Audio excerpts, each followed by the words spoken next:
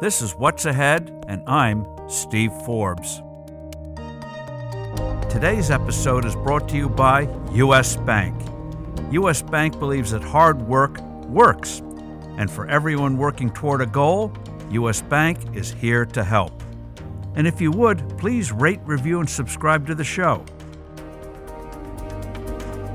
In a moment, we'll hear my conversation with Burton Malkiel.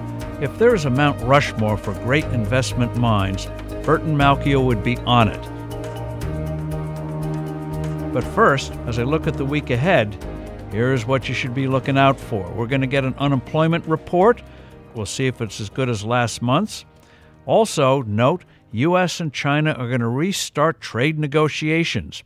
U.S. delegation is going to China. A week later, a Chinese delegation is coming to the U.S.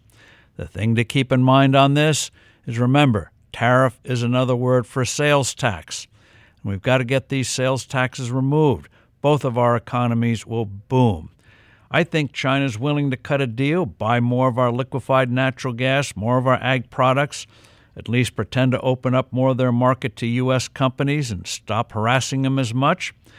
But the key thing is, what enforcement mechanism is going to be put in place? The U.S. wants the right to impose tariffs, reimpose tariffs if we don't like what we think China is doing, and China won't be allowed to retaliate. I don't think they're going to agree to that. So they got to get around that. Eventually, I think they will. Now, the other thing to watch out for, the Federal Reserve is having a meeting next week, what they call the FOMC, the Federal Reserve Open Market Committee. One of the things is the Fed is not infallible. Herman Cain, President Trump wanted to nominate him to the Federal Reserve Board. That got shot down. Steve Moore, another prospective nominee, has been taking a lot of flack. But one person I hope President Trump will consider is Judy Shelton. She was in my documentary, In Money We Trust, which is on public television stations. You can find it in moneywetrust.org. But Judy does have a Ph.D. in economics. She has all the credentials those people like, but she realizes you must have sound money, and she will ask the hard questions the Federal Reserve does not want to hear. They're insular. She will bring good outside perspective. So I hope the president nominates her. Now, usually I give you an article for the week. This week we're going to do a video, which can be found on prageru.com. That's Prager, letter U, prageru.com. This is just a 5-minute presentation by a fellow named Otto Brons Peterson, noted Danish economist, and he demolishes the myth that Denmark is a socialist country. Bernie Sanders and others like to hold up Denmark as saying, that's what we want for the U.S. Well, that's very nice, but Denmark is not socialist. Yeah, they have higher taxes and government spending than we do, but Denmark achieved its great prosperity when it was a low-tax nation. Then it went the Bernie Sanders way, put on a lot of high taxes, vastly expanded the welfare state, and then went into economic crisis. And since then, Denmark has been scaling back welfare schemes. It is moving more and more people into 401k type of plans instead of the traditional Social Security plan. It has good property rights, better than the U.S. It's easier to start a business in Denmark than it is in the U.S. And they also, get this, Bernie and other socialists, Denmark has no minimum wage. In healthcare, more and more people are going to the private sector because they don't like those wait lines that Bernie Sanders type of socialist medicine would bring us. So in the real world, what Brons Peterson calls the Disneyland of socialism does not exist. Sorry, Democrat socialists in this country, you're living in a dream world. And now we come to our very special guest, Burton Malkiel. In the 1970s, Burton Malkiel came out with a truly revolutionary book called A Random Walk Down Wall Street. On the basis of that book, we did a cover story at Forbes. And he was one of, really, I think, the first to challenge intellectually the idea that you can pick individual stocks and beat the market. He sort of paved the way for what gave intellectual underpinnings to what Jack Bogle did at Vanguard, who several years later in the mid-1970s came up with the first index fund, got off to a slow start, and then became the big, huge industry that it is today and has literally saved hundreds of billions of dollars for individual investors. And Malkiel sort of pricked the bubble of those who figure with a lot of analysis you can beat the market. Some can, like Warren Buffett. But for most people, you're going against the odds. And he demonstrated that if you go with a handful of low-cost index funds and do it in a disciplined way, by golly, with dollar cost averaging, which means when the market goes down, you're putting a certain amount in each month or each year into your retirement plan or whatever plan, you end up buying more shares. So when the market goes up, you get an extra kick. Over a lifetime, you'll beat the market. You'll beat most money managers. I still shudder looking back at 2008, 2009, which was one of the most intense and worst bear markets in history. The averages went down 54, 60%, individual stocks even more, and a lot of people got out of the market. They just couldn't stomach the downturn. The jokes about your 401k is now a 101k. And so people left. So Malkiel's wisdom is needed more than ever. Don't give in to your emotions. Now, that's hard to do, like saying, lose weight, eat less. Yeah, easy to say. But I think what you should do is take his wisdom and at least apply it to your retirement plans. And you'll have a very nice retirement if you ever decide to retire. Well, we have with us today Burton Malkiel. He's Emeritus Professor of Economics at Princeton University, two-time department head of that department, former Dean of the Yale School of Management for 7 years, 1981 to 88, 28 years on the Vanguard Group Board of Directors. And you also now have 12th edition of your classic, A Random Walk Down Wall Street. And famously, that book is known for your observing that you could take a monkey or two, have the monkeys throw darts at a newspaper listing of stocks, and the monkey's stock market performance would match or exceed that of most investment managers. Is that right? That is correct, and I have always appreciated the boost that Forbes magazine gave that book at the very beginning. Of course, there weren't index funds at the very beginning. What the book said is people would be better off if they invested in index funds. And the first index fund was started 3 years later. It was very slow to catch on, but I am delighted now that more than 45% of investment funds are now indexed. So it's an idea that has caught on, and it's caught on because it works. So give the thesis of why it does work. Why does indexing work and individual stock picking does not? Well, there are a couple of reasons. First of all, that markets are reasonably efficient. Let's say you've got a drug company that's got a new treatment for lung cancer. It announces it.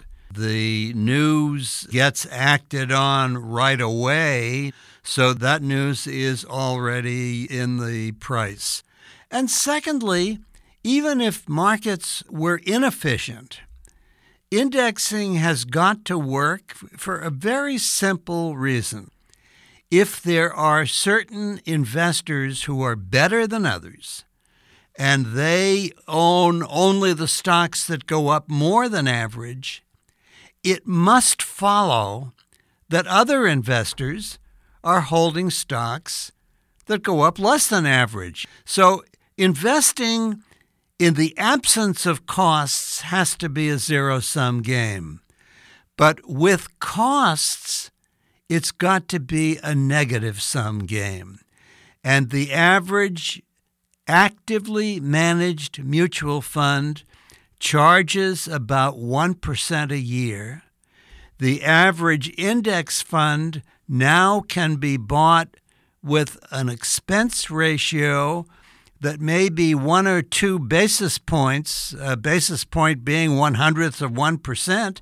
And recently we've seen that Fidelity has actually announced that they will do index funds both for the S&P and for the total market at a zero expense ratio. And in fact, when you look at the numbers, when you look at what's actually done, that's exactly what you find, that the average actively managed fund underperforms the typical index fund by the difference in costs, and that difference is about 1% a year.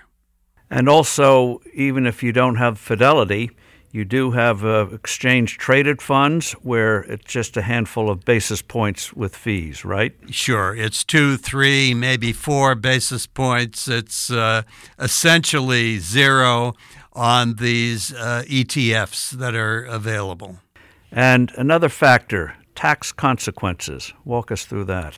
Sure. The one good thing about the index fund is that it tends to be very tax efficient. Actively managed funds, since the market in general has gone up, that they realize capital gains, often realizing short-term capital gains. These are taxable to individuals. For the index fund, it doesn't trade from security to security. It doesn't sell the ones that have gone up. And therefore, index funds tend to be very much more tax efficient than actively managed funds. Now, you make the point that ideally, if you're going to do this, you should do the total market, not just in the U.S., but around the world. Absolutely. What the total market is for the United States is all of the stocks that are publicly traded, and so-called total stock market funds are ones that invest in the total market. And the reason you want them all is that over long periods of time, smaller companies have had a slightly higher rate of return than the large companies. So what you want is an index fund that includes all of the companies in the United States. And then going on from there, the rest of the world, particularly the emerging markets, have been growing faster than the U.S. market. And so you don't want to exclude the fast-growing companies like those in India and China, where the growth has been a lot higher than in the United States. The long-run returns have been a bit higher. Emerging markets are under a bit of a cloud now with some of the trade tensions that we have, but the IMF confidently predicts that they will continue to grow faster than the U.S. market. And so what you really want is a total world stock market. And today, you can actually buy precisely that kind of an index fund. So is there a judgment factor in terms of where in the world you invest? Or would you say that, one area will do better in one period of time, another in another, and by golly, just stick with the total market and you'll be fine? Well, the interesting thing about it is you might think, particularly because emerging markets are probably not as efficient as the U.S. market, that this is the place for active management. But in fact, Standard & Poor's Corporation puts out a semi-annual report called a SPIVA report, S-P-I-V-A, and that stands for Standard & Poor's Indices versus Active. And interestingly enough, when they look at the active international managers who do exactly what you said, they will look for the areas in the world where they think the opportunities are the best versus an index such as an MSCI emerging market index, that indexing actually works even better in emerging markets than it does in domestic markets. So I say don't try to pick the best emerging markets and move in and out. The fact of the matter is that just buying them all has time and time again been proven to be the best investment strategy. You mentioned emerging markets, and certainly their volatility is huge, but some would say, yes, despite the huge volatility over time, emerging markets will do better than, say, the U.S. market.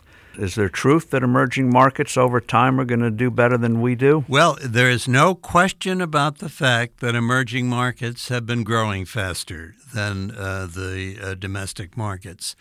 And it's also the case that the international agencies like the IMF and the World Bank project that that's likely to continue. And the reason I think it's likely to continue, let me talk now as an economist, the reason it's likely to continue is that we in the developed market, and now I'm thinking about the U.S., Europe, and Japan, we are aging very rapidly, and the number of workers is shrinking relative to retired people and is likely to continue to shrink. It's even worse in Europe. It's even worse in Japan than it is in Europe. One of the things we know as economists is the major factor that explains growth is population growth. It's basically population growth and productivity. Productivity has been actually stalling a bit, but the population growth in emerging markets is really, really much larger than in developed markets. And let me also say that particularly, I'm not a market timer, but as you well know, emerging markets are under a cloud today because of all of the trade tensions, and we don't know how they're going to eventually be resolved. But emerging markets are much cheaper than they have ever been in history. I think we want stocks from all over the world. They have given higher rates of return than just a domestic portfolio, and I think they will in the future as well. But you wouldn't recommend just doing emerging market indexes? You would say you better hedge your bets? No, I would do emerging market indexes. I would buy a total world stock market index, and these are available from the mutual fund companies. They're available as exchange-traded funds, and if you were going to buy one investment, that would be the one I would recommend. Would that be something like VT from Vanguard? Exactly. And talking a little, just a diversion for a second on China. China seems to be demographically in the position of a growing economy, but they're going to face the same problems we have because of their one-child policy. Is that right? China will still be in a very good shape in terms of workers until 2025. There are still things that are happening in China, such as happened in the United States, with people coming off the farms and into the workforce. From 2025 to 2050, you're absolutely right. China will be the emerging market that has more of the demographic headwinds than India or Southeast Asia or even Latin America. But it's not going to happen for another 5 or 10 years. Now, here at home, some will say that you can beat the market by doing small cap stocks over time, value stocks over time, momentum investing. Comment on those vis-a-vis straight vanilla indexing.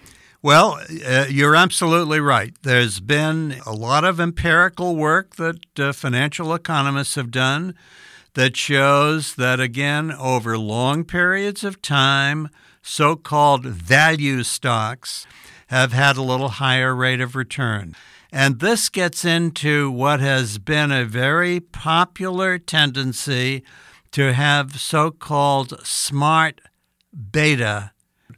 As I look at the records of smart beta stocks, I am not impressed. It's true that for some periods of time, particularly starting in the year 2000 when we had this bubble in tech stocks, that value stocks did particularly well.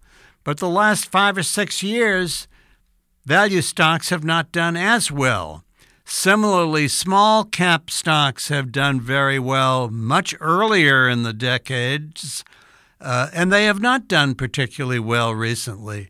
And so when you look at the smart beta offerings, I think that the smart beta offerings have not shown that they have been better than overall index funds.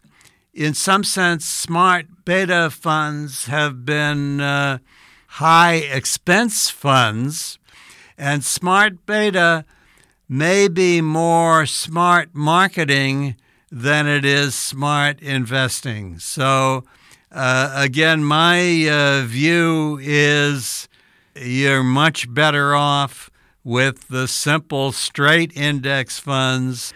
Now, just define smart beta. Most of us think of beta as volatility, and if you're as volatile as the market, you're one, less, more, less than one, more than one. So quickly define smart beta. What smart beta is look for the riskiness and the risk premium you get from small companies.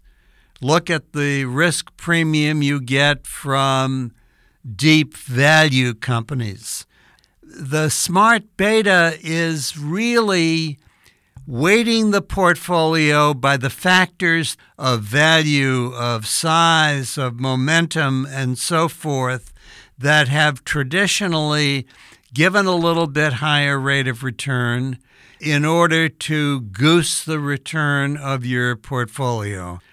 And, Steve, the one thing I think all of us who talk about investing need to be very modest about what we know and don't know. But the one thing that I am absolutely sure about, and that is that the lower the expense ratio I pay to the purveyor of an investment service, the more there's going to be for me. And the trouble with smart beta is these tend to be very high expense funds and higher expense ETFs. Momentum. You've hit small caps and value. Is momentum fall into the same trap? They have great periods and then absolutely back to the mean? Absolutely. Momentum for a while looked like, boy, investing is very easy. You just buy momentum. But what we know about momentum stocks is that they are subject to what's called momentum crashes. They work for a while, no question about it, but they don't work all the time, and they tend to be very risky. Bert, on bond indexing, people who want seemingly less risk, they want to go for income. I think you've made the point that it's not quite as straightforward, especially with U.S. government bonds, as an equity index would be. Can you walk us through that? Sure. I think what you have seen for government bonds, let's say you want to be super safe. You just want to be in U.S. bonds. You want to be in German bonds. And unfortunately, because sovereign countries have manipulated their bond markets to have very, very low interest rates, I think it would be a mistake to just say, I want to be in government bonds. I mean, government bonds are still very low interest rates in the United States, but in Germany, some of the 10-year German paper has actually had negative yields. So my feeling is, in these ages of what are often called financial repression, what you do want to do is be very broad in the bonds that you want to hold.